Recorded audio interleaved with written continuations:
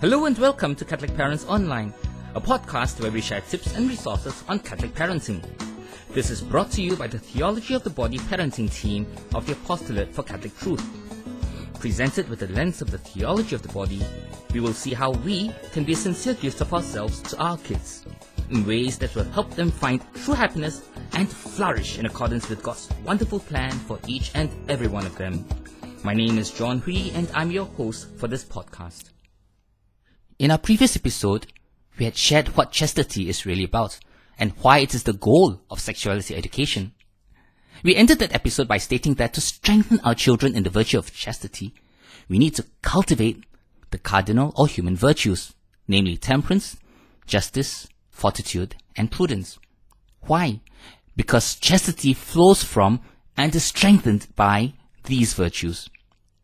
If we think about it, we need temperance to control and manage our desires correctly.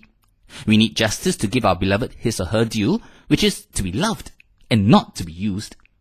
We need fortitude to do what is right even when others are not doing so and we find ourselves going against the current.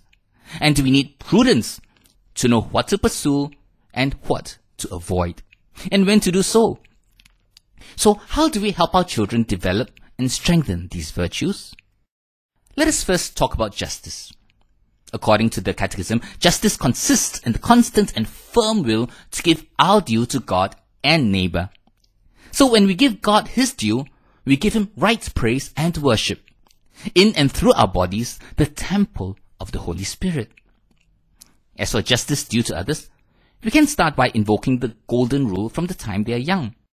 From our little experience, they can start developing a fairly good idea of this from about the age of 2. We could teach them, for example, by saying something like, "Oh no, why do you grab that toy from your brother or sister?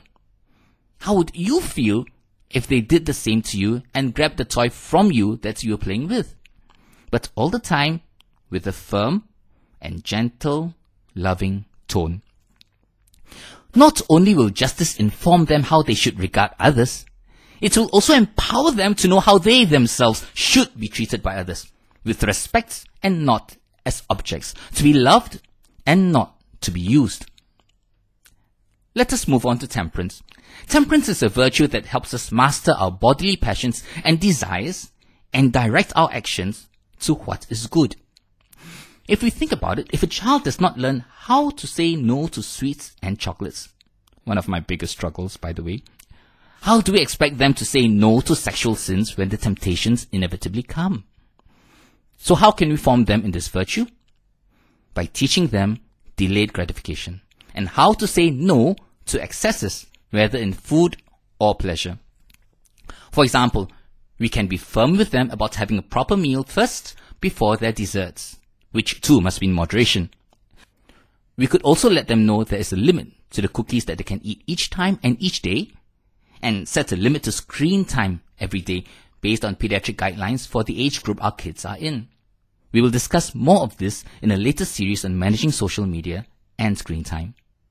There's one more thing I would like to share regarding the cultivation of temperance.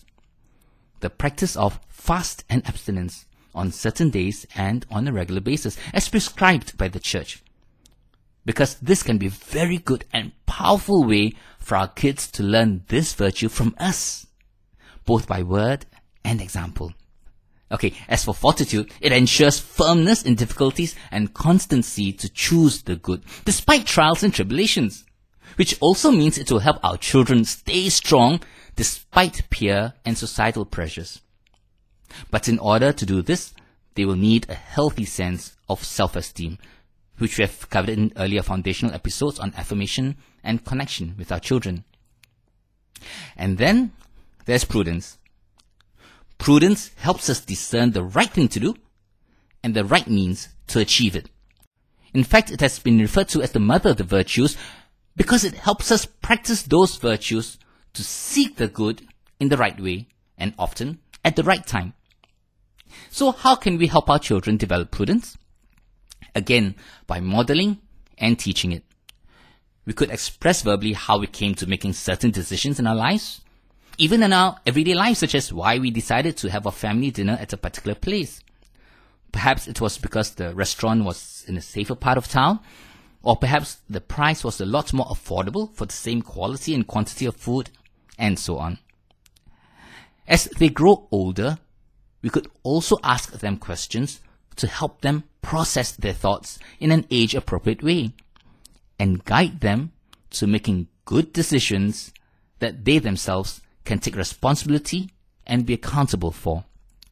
Now, while these human virtues that we have just discussed are good and indeed necessary to help our children live chaste lives, there will come a point, or probably many points in their lives, when they will ask, but why must we live virtuous lives in the first place? Like when my daughter used to ask us, what is so good about Good Friday when Jesus died on the cross? You have to fast and we have to abstain from the things that we like. Anyway, as we discussed in an earlier episode on discipline, the goal of a virtuous life is to be like God, the source and meaning of our lives. It is only then, when we participate in God's life and can love as He loves, that we will find true happiness. And this is where the theological virtues of faith, hope, and love come into the picture. We will discuss these theological virtues more in a later episode on faith formation. For now, suffice to say that it is through faith that our children will believe in the God who created us in love to participate in His divine life in heaven. It is through hope that our children will have the motivation to live the virtues in anticipation of their final destiny, which is heaven. And it is through charity or love that they will be able to perfect themselves in the virtues, always working for the good of others, for the sake of justice, through temperance, with fortitude, and guided by prudence. In other words, by loving as God loves. So allow me to summarize what we have discussed in this episode. 1. The cardinal or human virtues of justice, temperance, fortitude, and prudence are good and indeed necessary to help our children live chaste lives. 2. These virtues must be strengthened, enlivened, and perfected by the theological virtues of faith, hope, and love. So, as we end this episode, perhaps we could ask ourselves this question. How can I strengthen my children in the virtues so that they can be empowered in the virtue of chastity?